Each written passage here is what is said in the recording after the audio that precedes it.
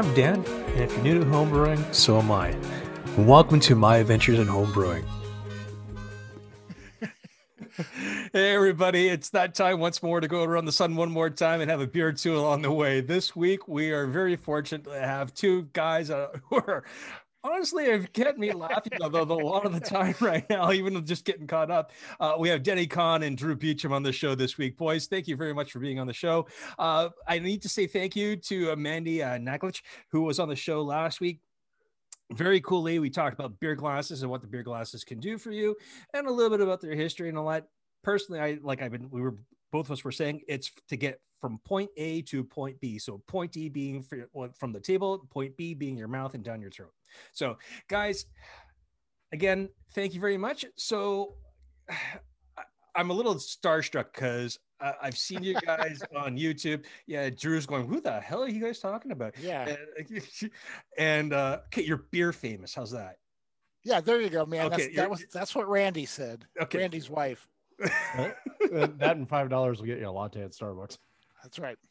Wow, you guys got it cheaper than we do here in Canada. Here it's like 6 or 7. What do you guys got going on down there?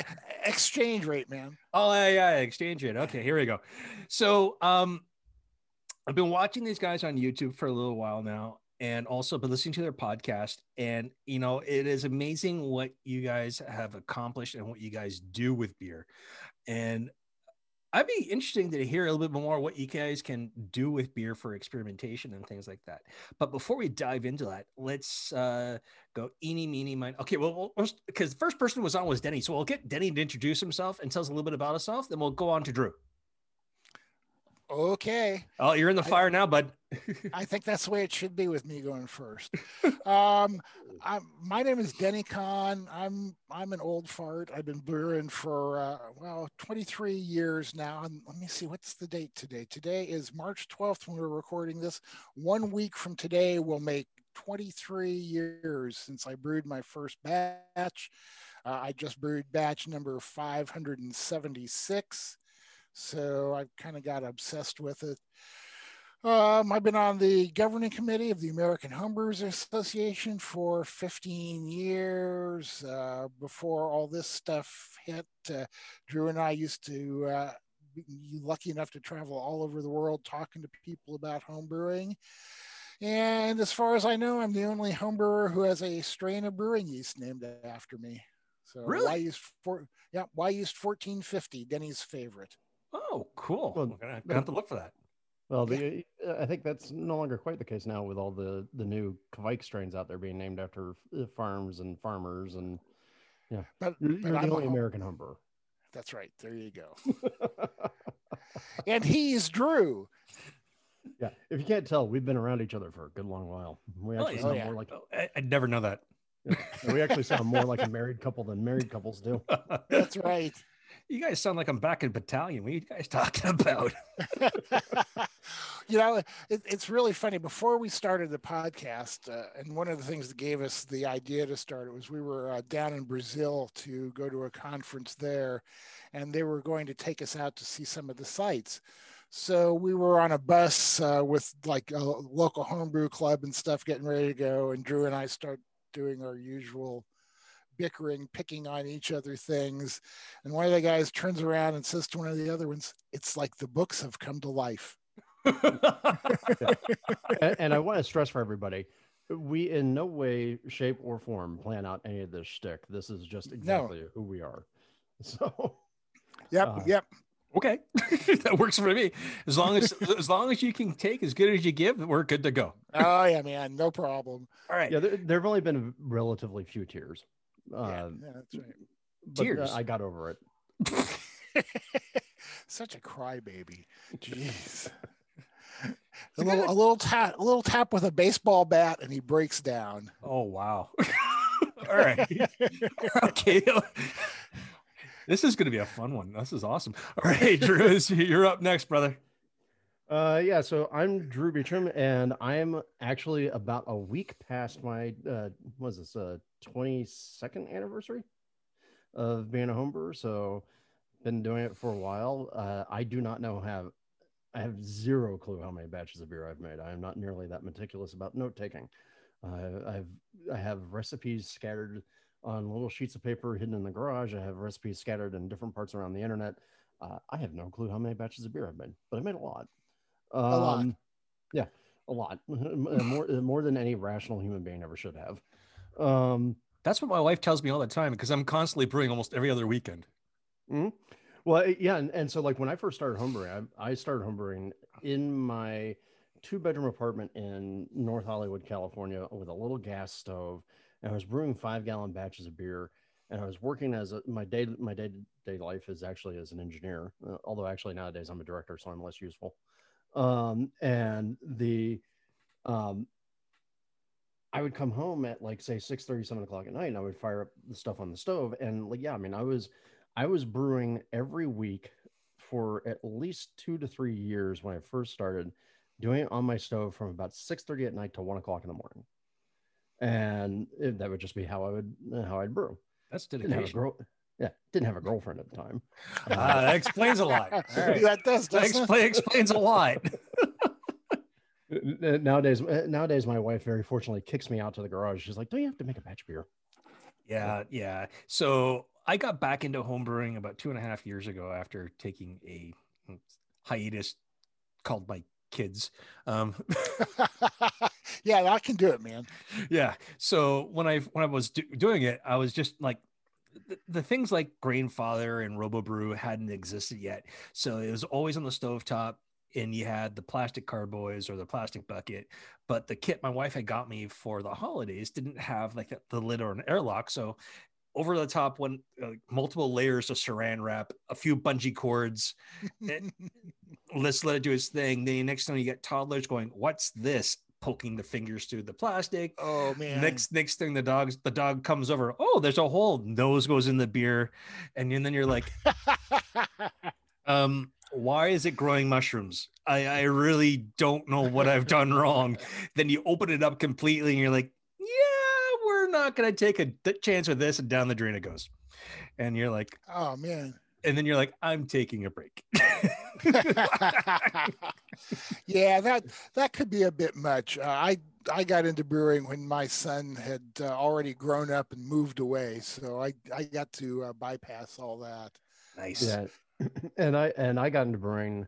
The first actual batch of beer I brewed was in 1994, when I was a college age kid living in a fraternity house in Boston, and the first batch of beer actually came out surprisingly drinkable. Wow. Not too bad. Not bad at all. The second batch of beer for a bunch of people going to a technical university with a bunch of people who understand microbiology. Boy, did we screw that thing up. Yeah, I was lucky, man. My first batch of beer came out really well. It was basically a pale ale kit, a lot like Sierra Nevada Pale Ale. Came from a place up in Seattle called Pike Brewing, which is gone now. But at that point, it was the oldest homebrew shop in the U.S. It had been in operation since the 30s. And it turned out really, really nicely. And I still remember the first time I opened a bottle and it went, and I thought that I'd done magic, Yeah. It was just so amazing, and it tasted good. And, I'm afraid a monster was born, and I hope my wife doesn't regret giving me that brewing kit. Yeah. My wife is like, anything that keeps you out of trouble and out of my hair, I'm fine. Yeah, man. As long as I don't interfere with her gardening time, it's cool. For her, it's like, as long as I'm not in her space when she's doing, because she has her own small business from home, and she uses Zoom to talk to the people she teaches and things like that. And she says, as long as you're not in the house when you're making beer, or if you're coming in and out, you're quiet, I really don't care. I mean, all right. Cool, man. Well, at least you know where you stand. Yeah, I stand like 6 feet outside the house. It's all good. It's what else is new in my life. Well, see, and to that point, my wife and I actually have separate offices and separate buildings here on our house site. Oh, so, wow. I'm here in the main house, and we have a little mother-in-law suite in the back, and that's where she teaches out of. So yeah, it turns out I think one of the keys to a happy marriage is separate spaces. Yes, absolutely. And sometimes other continents, which is what I found after multiple deployments to overseas. Yeah, I think sometimes my wife would be happy if I deployed overseas. So, oh man, oh, this is going to be a fun show. All right, so we are going to talk about things to experiment with beer. So I am going to say I am going to be making a bourbon stout very, very soon, and I have friends who own Escarpment Laboratories here in Ontario. Oh, what a great bunch of guys. They're all, Richard and those guys are fantastic. Yeah, yeah. So I reached out to them and I said, "Hey, look, guys, this is what I'm looking at. What I'm looking at doing. I was wondering if I could take you up on your offer to get some yeast to experiment with." And they're like, "Sure. What do you need?" I said, "Well, I'd like to try your Irish ale yeast." And they're like, "Okay, that'll be good for a bourbon stout." And I'm like, "Okay, great." I said, "Well, what other strain do you want?" "What do you mean?" "Well, if you're going to do an experiment, take two." Okay. So I'm going to be doing like 10 gallons of bourbon stout with two different yeasts. But what else can you do for experiments other than just experimenting with hops and yeasts? I mean, what else can you really do? Oh man, there's process. I mean, basically it's a very personal thing. It depends on what you care about learning, you know? It's easy. I mean, one of my first ones that I did was a decoction experiment, where I did a batch of beer. Drew's shaking his head. I did one batch decocted, one batch non-decocted. I got a bunch of other people from all over the world to do that. We put together tasting panels and tried to decide if decoction made a difference that people preferred in a beer, right? Okay. It's not, does it make a difference, right? Because people seem to get too hung up on things that don't matter. Does decoction make a difference? Maybe so. But, we're not sitting there just analyzing the beers and measuring them. We're drinking them, right? Exactly. So the question then becomes, does decoction make a difference that makes people prefer the decocted beer more? So that was kind of our the first study that we did. I think Drew has done something kind of similar. Oh yeah, I've done a couple of decoction type experiments because I always want to be convinced that decoction's worth the effort. Yeah. Because, Really? It just seems so much more. It's so much more effort. Well, Yeah. but I mean that's the thing. To me, it's like I would like to. There's something morally pure about the idea that if you put more work into it, then there's a reason to do the more work. Okay. I'm not convinced about that. As Denny's fond of saying, homebrewing is one of the few hobbies out there where people are convinced the harder you work, the better things are. Right. And I think in very limited cases, there's a reason to do decoction. Like if you're using traditional under-modified malts and all that sort of good stuff. Yeah. But if you're coming anywhere near like modern ingredients and modern processes, unless you're trying to make the world's lightest Pilsner that actually has some more character in it, I don't think decoction is going to make a damn bit of difference in what you do. See, I'll admit it. I'm lazy, and I go by the adage: work smarter, not harder. Yeah, right. Well, I mean, Drew and I, each call ourselves the laziest brewer in the world, and we would like argue about it, but that would take too much energy, and we're too lazy to do that. You're sleeping. But a lot of the experimentation that I have done through the years has been driven purely by laziness, right? I want to know, like Drew said, what works and if it's worth the effort. My motto is make the best beer possible with the least effort possible while having the most fun possible. Okay. And by the way, that's also what it's all. And also very, very importantly, that's also very personal, right? Yeah. So one of the places where I think a lot of people get into trouble with the idea of experimentation, like either the stuff like we publish, the stuff that other homebrewers publish, the stuff that Brewosophy publishes and whatnot, is that these are gospels of truth. They are the right way to brew. But the very important part that gets missed a lot of times is they may not be the right way to brew for you. Yeah. So if you're the sort of person who is insane and loves to work hard, decoctions may make the brewing process more enjoyable for you. In which case, you have my blessing to go forth and decoct every batch of beer you ever make. Yeah, I mean that's the whole idea right there, is that everybody gets to decide for themselves what is worth it. Right. My own brewing philosophy over the years has really evolved. When I started, I was very much into the science behind it, and I needed to find out how everything worked, that kind of thing. These days, I kind of feel like I've absorbed the science and come out the other side. So, what really is my reason for brewing is because I enjoy the process more than anything else. Sure, it's great to have the beer and it's great to have a great beer that you make yourself. But for me, it's like the making of the beer is really, really what does it for me more than anything else. Yeah, I mean, excuse me. I got back into brewing because I work at a craft brewery out here where I like 5 minutes from where I live here in Ottawa.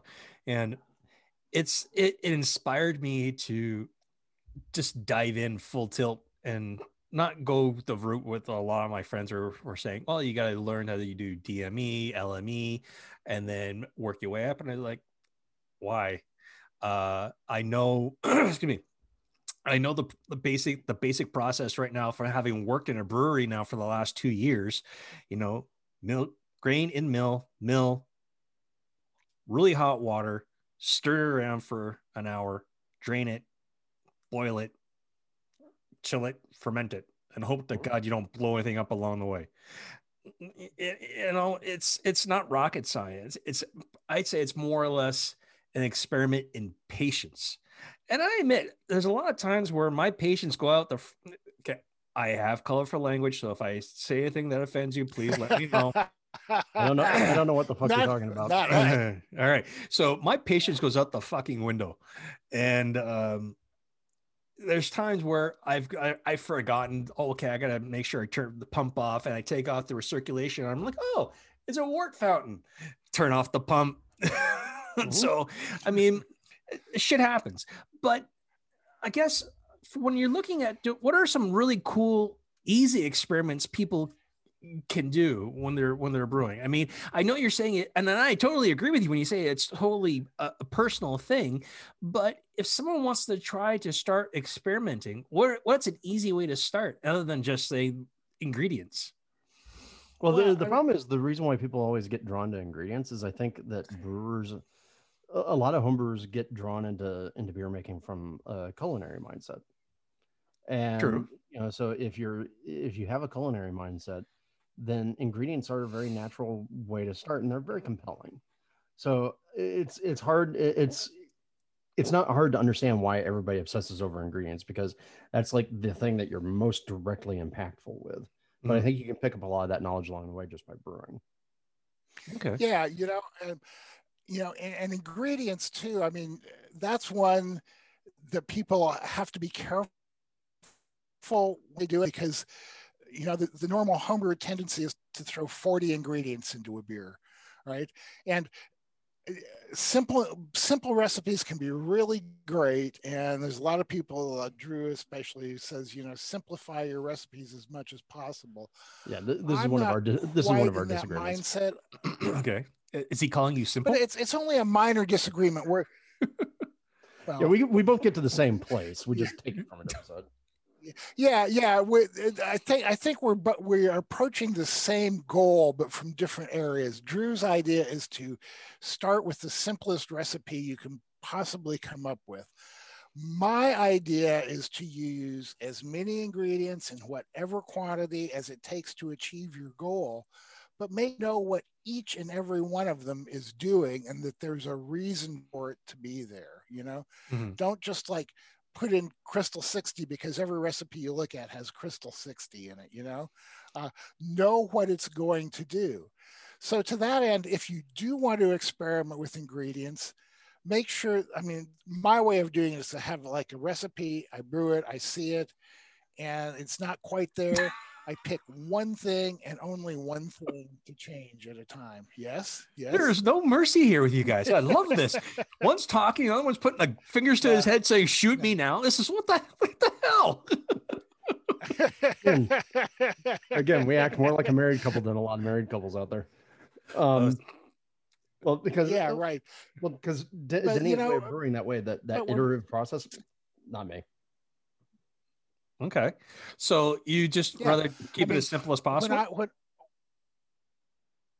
Yeah, I mean, to me, it's well, I mean, Drew is like more of a one and done kind of guy. yeah, Oh, yeah.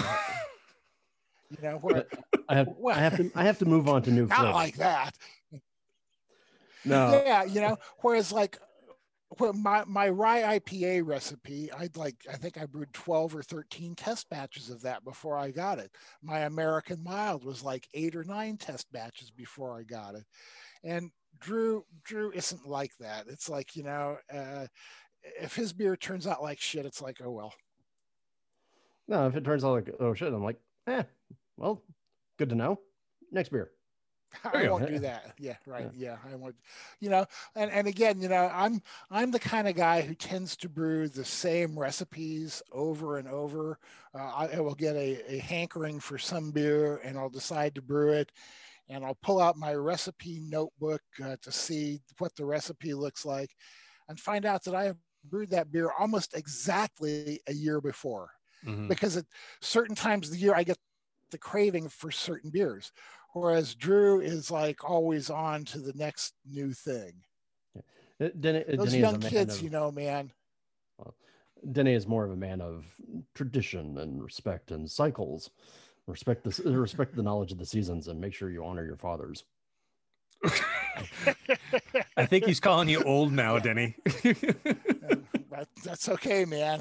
I deserve it. So I can understand what you're saying about pulling out your recipe book and things like that, because I have an alt beer recipe that I live by, and it's fantastic. And I think it was last month or the month before, I had Horst Dornbusch on the show.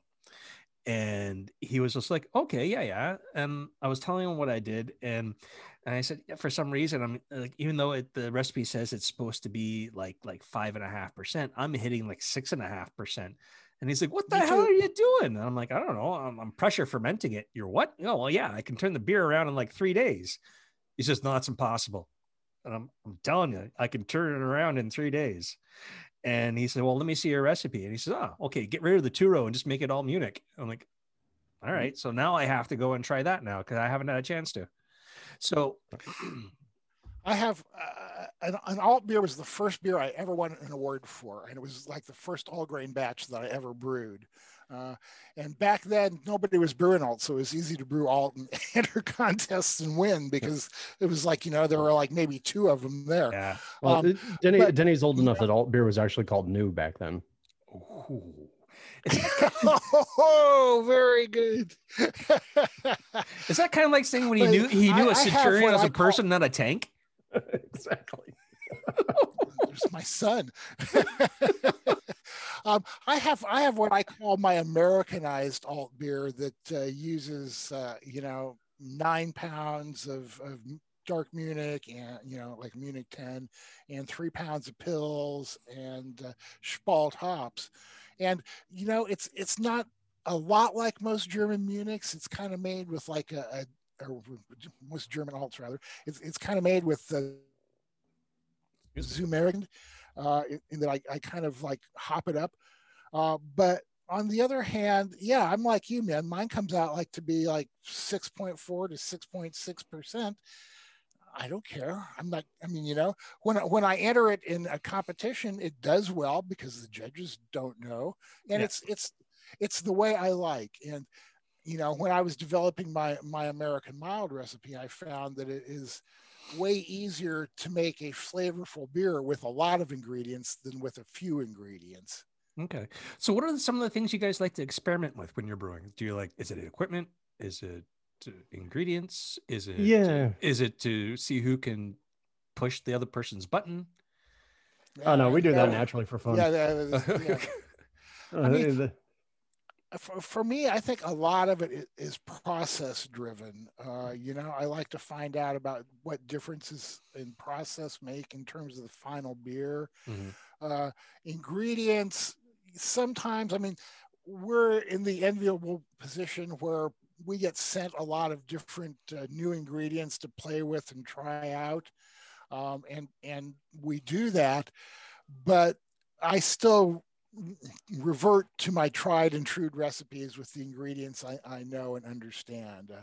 In case for me, for ingredient experimentation, takes mainly the form of looking through the 40 pounds of hops in my hop freezer and go, okay, what am I going to dry hop with this time?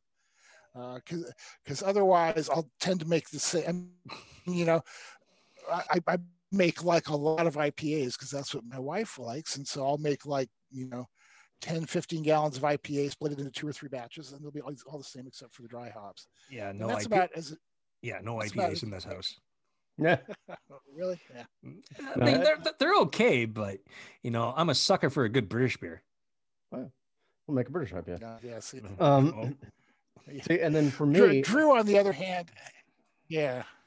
Yeah, and for me, like I'm driven. I'm actually when I'm doing ingredients, I'm actually driven more by yeast than I am by hops or by malts. Although I've been having a lot of fun playing around with craft malts. Those turn out to actually have some really nice impacts, and they do actually change part of your process as well. Really? Yeah, they do. Well, because the thing to think about is all the big malt that you get, right? Like all the RAR, the Great Western, like whoever your big maltsters are that you'll be able to drag out from BSG or Country Malt or whoever. Those malts have all been so carefully formulated to be easy to use in a big brew house. All your pale or Pils malt has, for a large portion of it, not all of it, but a large portion has been essentially designed to have as much enzyme as possible and as little flavor as possible. And also lower protein counts. Right. Now, one of the things that I've noticed in playing around with these craft maltsters is, the controls aren't quite the same, right? It's like going from, say, Budweiser or Molson to like your local craft brewery, and you'll see like there's a difference in control that happens there. So with these craft malts, what I'm finding is that, one, there's more variability, 2, there's more flavor, and the one that's actually interesting that you do kind of have to compensate for sometimes is there's usually more protein, which leads to some different flavors and some different haze characteristics. And so that's one place in ingredients I've been playing around with. Obviously, process-wise, I think the big change right now for a lot of homebrewers has been, what can you do with fermentation in terms of using all these quake strains? All these crazy little bugs that can operate at supposedly at 95 plus degrees and produce a clean beer. In 36 hours. Yeah, in 2.3 femtoseconds. Not that I actually agree that they are necessarily that clean when they're running that hot. But I've been playing around with those just to see and understand that world of farmhouse, right? Because that's one of my big things is the farmhouse beers. Mm-hmm. So I find actually my experimentation in terms of ingredients is driven more by microbiology, even though I'm not a big sour guy. So I don't tend to do a ton of mixed cultures beers, but more by yeast. And then also some of the process changes, like playing around with fermentation, like trying to see, okay, for instance, with the quake strains, everybody talks about running those super hot, right? And everybody's jonesed about it because, hey, this means I don't have to worry so much about my temperature control. No, you do. What I've been playing around with is trying to see, okay, if I do have temperature control, because I got a couple of glycol jacketed fermenters hanging out in my garage, I don't have to worry about temperatures until I'm in the middle of summer here in LA, and it hits 115 in there. I forget what that is in Celsius. Sorry. It's like 30 or some odd stupid. Yeah, it's called damn hot. Yeah. And even though I have that, and so I'm not necessarily obsessed with the idea of like, can I push this thing to 95 degrees? I find a lot of homebrewers are trying to like obsessed about like how many IBUs can I get, how big my gravity is, how hot can I ferment this, how fast can I ferment this, how short is my lag time? I don't care about that. What I care about is the end product. And so I've been playing around a lot with the quakes is actually saying how low I can go in terms of the temperature and still get either some of the quake characteristics that people care about. Like, I mean, a lot of people out there say, take like the Voss strains that are out there. Those produce that sour orange characteristic. And if you're making an IPA or a hazy IPA, for instance, you want that sour orange character. It actually makes sense in the beer. But if you push the yeast lower and slower, do you avoid that sour orange character? Can you make something that is not a super orangey, super hoppy type beer with that strain, and not have it read as a Quake beer. And Okay. I just found out the other day, or not the other day, but a couple of weeks ago now, that one of our bigger breweries to the east of us here in LA, a place called Hangar 24, they brought in a former brewer for Brewdog, like the guy who headed up a lot of their international operations, and he's actually switched all of their beers, which includes their IPAs, their porter. They have an orange wheat that they do, and a Okay. couple of other beers. He switched all of those over to doing fermentation. Okay. You froze for a sec, so we lost you there on that last part. He switched him over to doing what? He's frozen. Uh-oh. I shouldn't be. You are now. Oh, there you go. So what did he switch them all over to? A Kvike? Yeah, to Voss. Oh, wow. So all of his beers now are done with Voss Kvike, including his porter. And it was actually really interesting to me because I tasted it and I didn't get that sour orange character out of it. Wow. And so and part of that's his process control. So a lot of what I'm playing around with in terms of process is that. Other places where Denny and I have both been playing around with process, because we are both also hop heads. We've been playing around with dry hopping, right? Like everybody's obsessed with how much hop character can you drive into things. And so we've both been playing with shorter, cooler dry hopping. Mm-hmm. So, like doing, Denny, what you've been running at 38? Yeah, any place from 35 to 38. Basically, I crash the beer for a while, I dump all the trub, and then throw in my dry hops for 48 hours between 35 and 38 degrees. And I don't use the tremendous amounts that a lot of people are too, because my screwing around has kind of verified, at least for my taste buds, what Tom Shellhammer found, which is more than 8 grams per liter of hops, is going to be counterproductive. It can actually get more vegetal than fruity or something like that. So, I mean, that dry hops, I should say, not hops in general. So I've been, generally keeping my dry hop low. I mean, in the maybe like max out at 5 ounces for a 5-gallon batch, which is still an insanely large amount. But I'm seeing people like put in a pound of hops. I'm seeing people do a lot of hopping when they pitch the yeast. Mm-hmm. And I don't care for that at all. I do it short and cold. The short cold method eliminates the extraction of a lot of polyphenols that add harshness to the beer. The short time actually helps to retain more oils in the beer, because testing has shown that after 48 to 72 hours, you've gotten about all the oils out of the hops that you're going to get. And at that point, they actually start reabsorbing the oils, and you get a lot more of the vegetal character from the hops. Right. And so that's what we've been playing around with. Me especially, I've been really working on subtle tweaks to that technique to find what's going to work best for me, and especially because that technique is best suited to hops that are high in linalool and geraniol.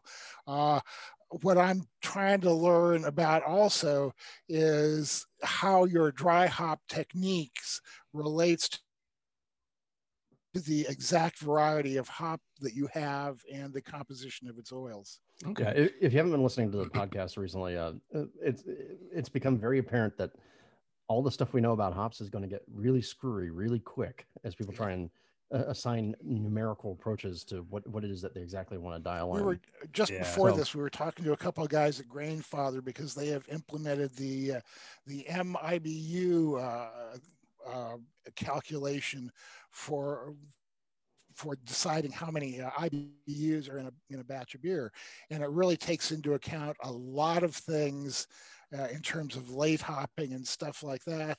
And they have even now started reaching the point where they're beginning to learn how to account for the polyphenols extracted during dry hopping that give you the impression of bitterness, even if you don't get any IBUs. Okay. It's calculus, y'all. Okay. Army guy. Math and me do not go hand in hand. Oh, come on. I blow things up in place. That's it. Yeah, man. Hey, didn't you watch Stripes, man? They had to use math to calculate the mortar. Denny, obviously, he's not an artillery guy. No, let's see. I did 7 years in the infantry and got to be a paratrooper for 7 years. Nice. So I fell on my head a lot, which explains a lot. Then I moved over to military intelligence. Yes, it's an oxymoron. Jumbo shrimp, military intelligence. That's it. It is an oxymoron. But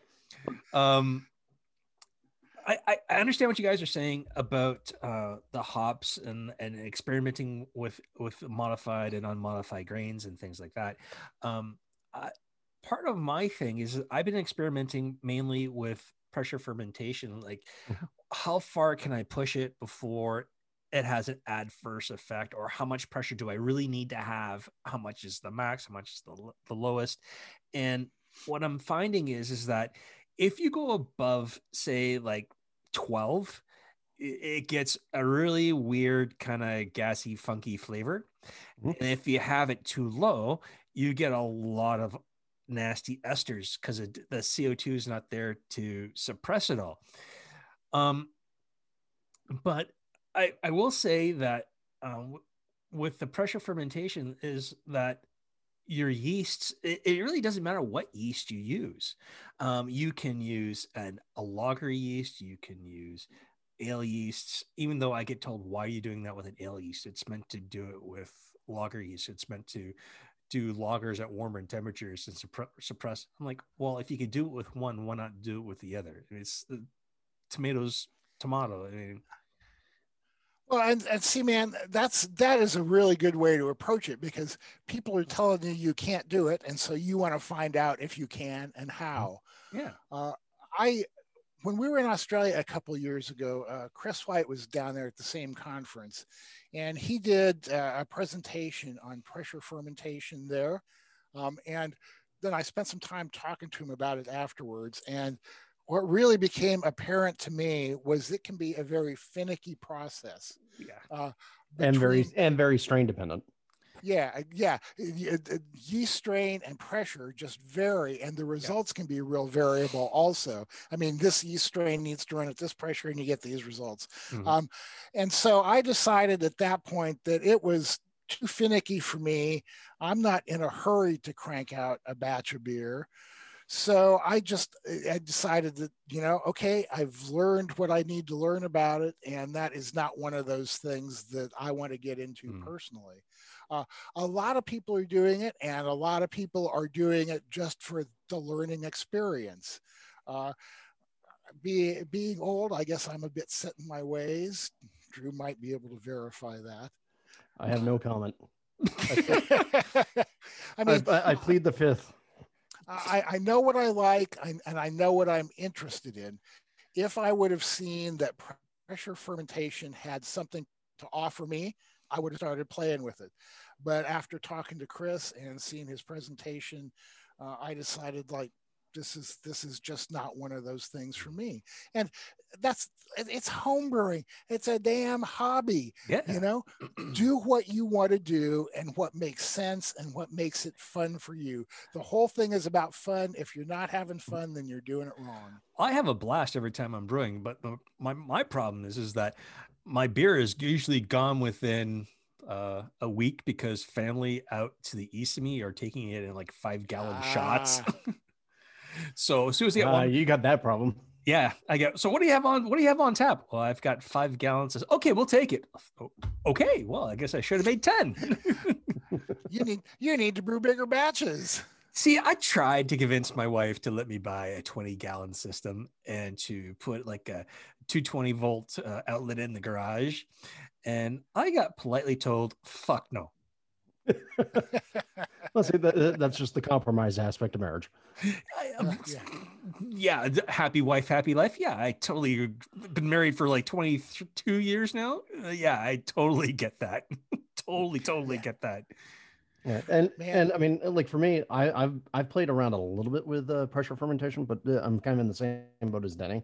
I would the one place I've been curious about trying to do is one of the things I wrote about a long time ago was about how to turn a beer around, normal beer without pressure fermentation or anything else, in like grain to glass in like 5 to 7 days, right? And focusing on that. But one of the other places where, now that you mentioned doing ales with it, I have a friend of mine who is absolutely pressure fermentation obsessed, to the point where my club's been doing these weekly happy hours, and we bring on these brewers and we talk to them while we're drinking their beer, and it's a fun way to spend a Friday on lockdown. And it got to the point where he's so fermentation obsessed, or pressure fermentation obsessed, that I had to tell him he wasn't allowed to ask any pressure fermentation questions. Oh wow! But because he would ask every brewer, so what do you think about pressure fermentation? Are you doing any pressure fermentation in your brew? No. Yeah, most commercial brewers like, no. Yeah, exactly. They don't have the means to do it. Yeah, no. I mean, and if they need to turn around a batch quickly, they have other ways of doing it, like Drew was saying, Yeah. But I will say the one place that he was starting to play with that I'm actually curious to see what results he gets is doing pressure fermentation with mead. Ooh. And trying to turn mead around faster, because I don't really see a lot of advantage in trying to turn around, say, a lager any faster, or even an ale any faster. But if you could turn around a mead faster, I would be curious. Yeah. So the reason why I do pressure fermentation, one, is because my family drinks it all on me. I think you need a new family. I need, or start charging them for it. Yeah. Two, is I like having a variety on hand. So in case I want to share with other people, I can say, hey, this is what I have. Let me know, and I'll give you a couple bottles. And three is just having it ready for homebrew competitions. Mm-hmm. So just say, oh, I have this, bottles gone, done. Mm-hmm. And that's fine. I mean, but I do think that you need to start charging your family beer store prices. Oh, really? Wow. I mean, I had one family member say, look, we want to pay you. What is all your ingredients, your time, and everything else? I'm like, all right, I worked it all out. I wasn't trying to gouge anybody. And I said, all right, for $70, that's all your bottles, ingredients, my time. It's all good. Next thing you know, electronic money transfer, $150. I'm like, yeah, it's the. Oh no. I'm like, they're like, now you're committed. And they were like, don't read the message. It's like, okay, the $70 is for you. The rest is a tip for your helper. My helper is my dog. So what did he buy with his money? More beer for me. Good boy. That was nice of him. Yeah, that's a good dog. Earl's awesome. Then again, he's 120 pounds. Who's going to argue with him? So I would say that if people want to get into experimenting, what they need to do is find out what they're curious about, right? What will make their lives better by knowing. And then they need to come up. I mean, we outline all this in Experimental Homebrew, and people look at that book and they think it's just all about weird recipes. That's my contribution. Yeah. Hey man, weird's good. my part of it was like more of the scientific side of experimental, how you go about doing the experiments and evaluating them. So it's like you want to try different ingredients, then you have to like do a split batch and do 2 boils. If you want to try different yeasts or dry hops, then it's easy to do a single batch and split that up and do a couple different yeasts in it. But the main thing to do is go through the whole process, come up with a hypothesis so that you know what it is that you're going to be trying to find. And then the really important part is to do a blind triangle tasting. Confirmation bias is something that we all suffer from, no matter what it is, right? One of my favorite experiments when they gave kids identical hamburgers, one in a plain brown bag, one in a McDonald's bag, and of course all the kids preferred the hamburger in the McDonald's bag, although they were exactly the same. Yeah, adults are just like that with beer too. Only actually adults are worse because adults think they know better. Yeah. I mean, and it's like we were Adults are talking about idiots. with, it's like we were talking about with decoction earlier, right? People say decoction makes a better beer. How much of that is because they did so much work that they want to believe that it makes a better beer? And again, it's a personal thing. You get to assess it for yourself. When you're doing your own blind triangle testing, you don't need to really worry about what anybody else thinks, right? You're making this beer for you. You just want to know what you prefer, and that's all that matters. But you really want to not be influenced by things that you know about. So it's like, have somebody pour 2 glasses of one of the beers, one of the other, switch them around, and you pick out which one you prefer. And that's all that matters. You're not trying to prove this to anybody else. You're trying to make beer that you like the best it can be. Awesome. So I'm going to ask you guys this. So for the listeners out there, if you guys want to give them a challenge for something to experiment with, what would you want to say? Go and try this. I would say get a hold of some really good craft malt. There are hundreds of craft maltsters across North America these days. So go get some craft malt and then use the same big commercial malt that you normally use and make the same beer, but with 2 different kinds of malt, and learn about the difference that a good craft malt can make in the flavor of your beer. Okay. Denny's trying to push, make malt great again. Well, it's one thing. I mean, hops have been getting all the love. Hops are sexy, and now there's a whole bunch of new cool things being done with malt that people probably haven't experimented with or experienced yet. So if I was going to encourage somebody to go out and do an experiment, I would say start with that, because that's something that probably you haven't played with yet. Yeah, we've spent the past 2 decades in craft brewing stripping malt out of our beers on purpose. It's time to put a little bit back in. Yeah. I've been struggling trying to strip the hops out of my freaking freezer. I've been given so many. Yeah, boy, I know that. It's homebrew problems. And for me, what I would suggest people do, just because this is my own personal bugaboo and it's something I've talked about for years. So I'm a Saison guy, right? Huge surprise. The beer I make more often than anything else is Saison. And I have for years have told people, go and do your DuPont strains. So your YE's 3724s, your WLP 565s, and do those with open fermentation. Because the big thing that people complain about with those strains is, oh my God, you get into the fermenter, it starts fermenting like gangbusters, and then it gets to like 10:30 and stops, and you got to wait 2-3 weeks before it tries to finish out. If you do it open fermentation, I maintain you don't see the same problem. And so when we've done that experiment in the past, all but one of our testers, or one of the people who's done that experiment, saw no fermentation stall with the open fermentation as opposed to the closed fermentation. Okay. The only one who didn't see the stall was Marshall Schott of Brewlosophy, and he also at the same time kept pulling his airlock to check the gravity.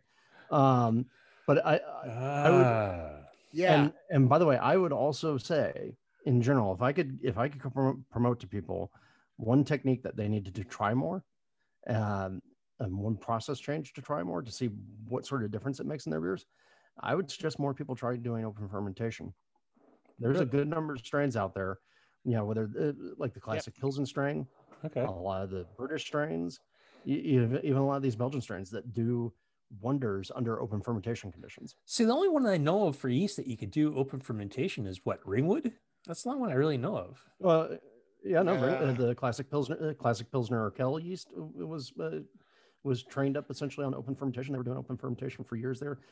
Anchor's strains, so like American American Ale 2 and the California Common strains, those are open fermentation favorite. Wow. Almost every British strain that you can think of at some point in time when it at least started was probably conditioned for open fermentation. So, yeah. Okay. So I would love to do that, but again, kids, I mean, they're a lot bigger, but then again, I'm dealing with teenagers who are like, just don't pay attention to what they're doing. And I have 3 dogs. So the last thing I need is to have a dog getting drunk on wort. or on beer that's in a bucket somewhere? My solution to that is I have Chihuahuas. They can't get into the buckets. Oh wait, so I have a Chihuahua. Trust me, she is squirrelier than all get out and finds any way to get into something. I have a Chihuahua pug mix, and she's just as loopy as the Chihuahua. And then there's Earl, the big guy, and he just goes where he wants to go. So yeah, whatever. Yep. No, but trust me, open fermentation sounds scary to people, but it's really not. Okay. Like if you're in a bucket, for instance, just you'd said earlier that you put saran wrap over the top of your first bucket. You could do something like that, or just put foil over the thing. Yeah, you do want it in a place where you're not going to get a big draft or possibly a big galumping by and knocking. And then the other important aspect of that is once the krausen falls, you want to seal your fermenter up. Yeah. Right. Yeah. Open fermentation technique is not a technique for somebody who's lazy. Or I should say, lazy enough that what you want to do is walk away from the beer for 2 weeks and then come back to it. Yeah. Right. Okay. It does take some attention. So not much.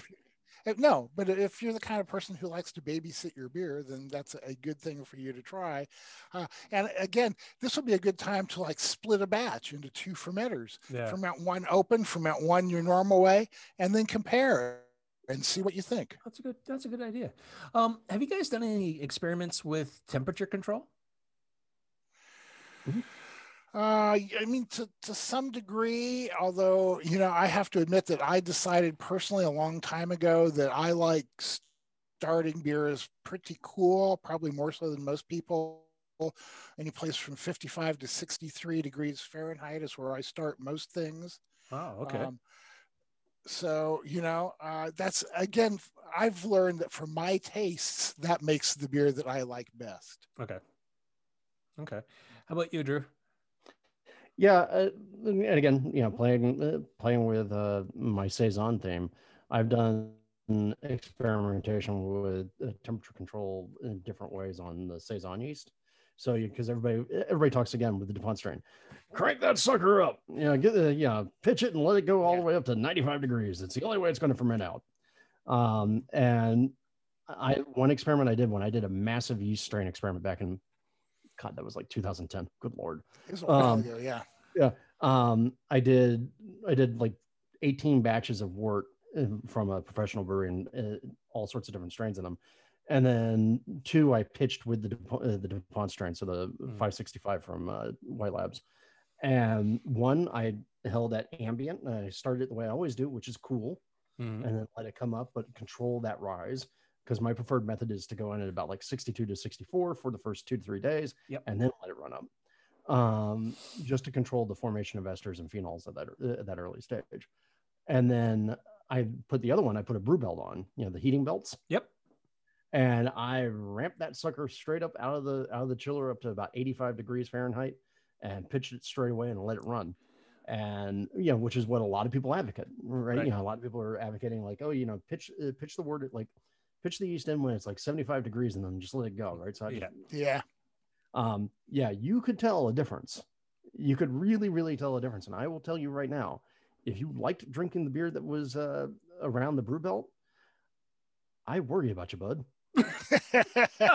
See, I don't have that desire.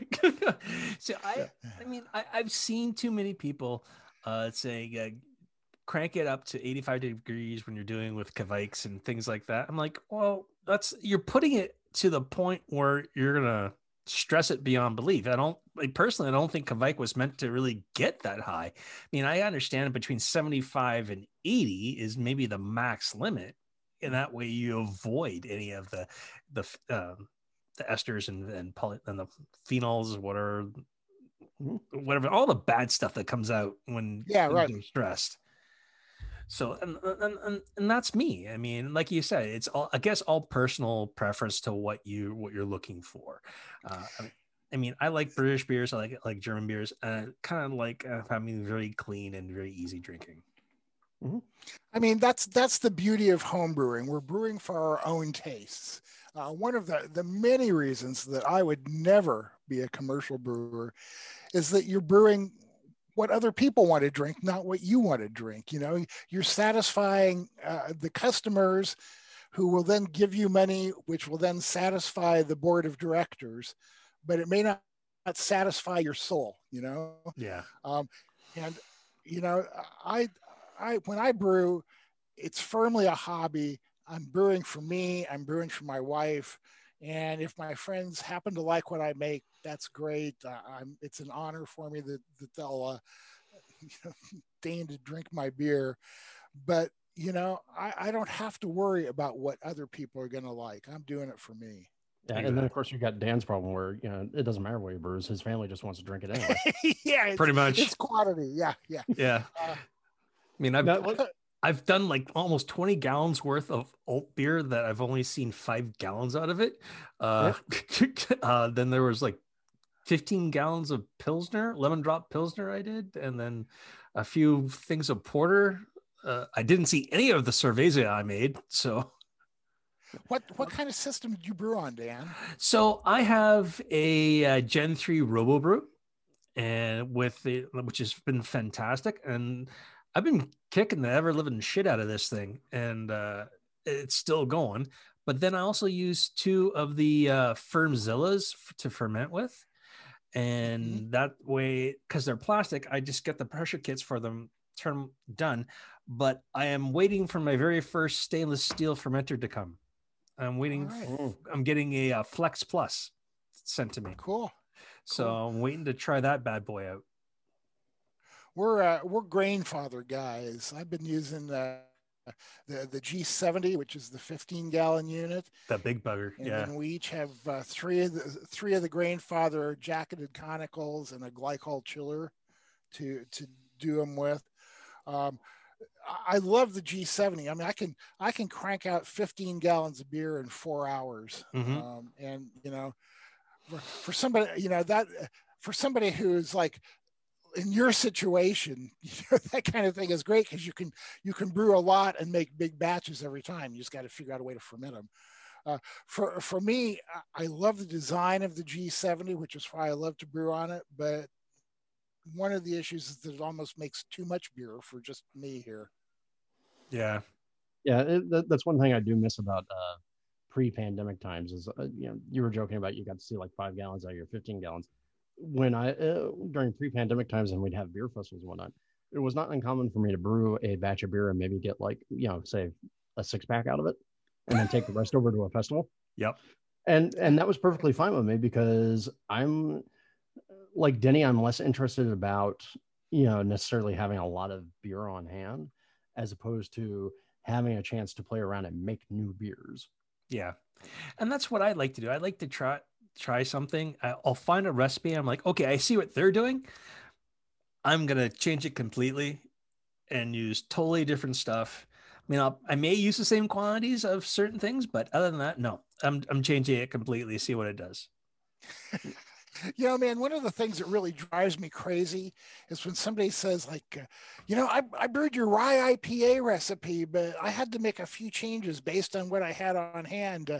Like I didn't have any rye malt, so I left that out. And I didn't have any Columbus hops, so I used Citra instead, you know, and it's like, fuck, you didn't brew my recipe. You made yours. Yeah. By the way, this is the beer equivalent of all those recipe bloggers where you see like, hey, you know, I made this recipe by substitute this, and that, and then my husband hated it. Yeah, right. I wonder why. Yeah, exactly. Yeah, you know. Boys, thank you very much for doing this. I greatly appreciate it. We have come to the end of our hour together, and I can honestly say I haven't laughed this hard in a long time. Thank you. That's good. I'm not sure we actually talked about the topic you wanted us to talk about, but who gives a fuck? Yeah. It's homebrewtainment. Exactly. Boys, thank you very much. Guys, you got to check them out. Experiment Brewing. They have their website. They have Instagram. There's Facebook, YouTube. Check them out completely. It is honestly one of the coolest things you will do. And be like SpongeBob, absorb, enjoy. And go buy our books. And buy their books. Definitely buy their books. There's three of them. There's Experimental Brewing, there's Homebrew All-Stars, and Simple Homebrewing. There you go.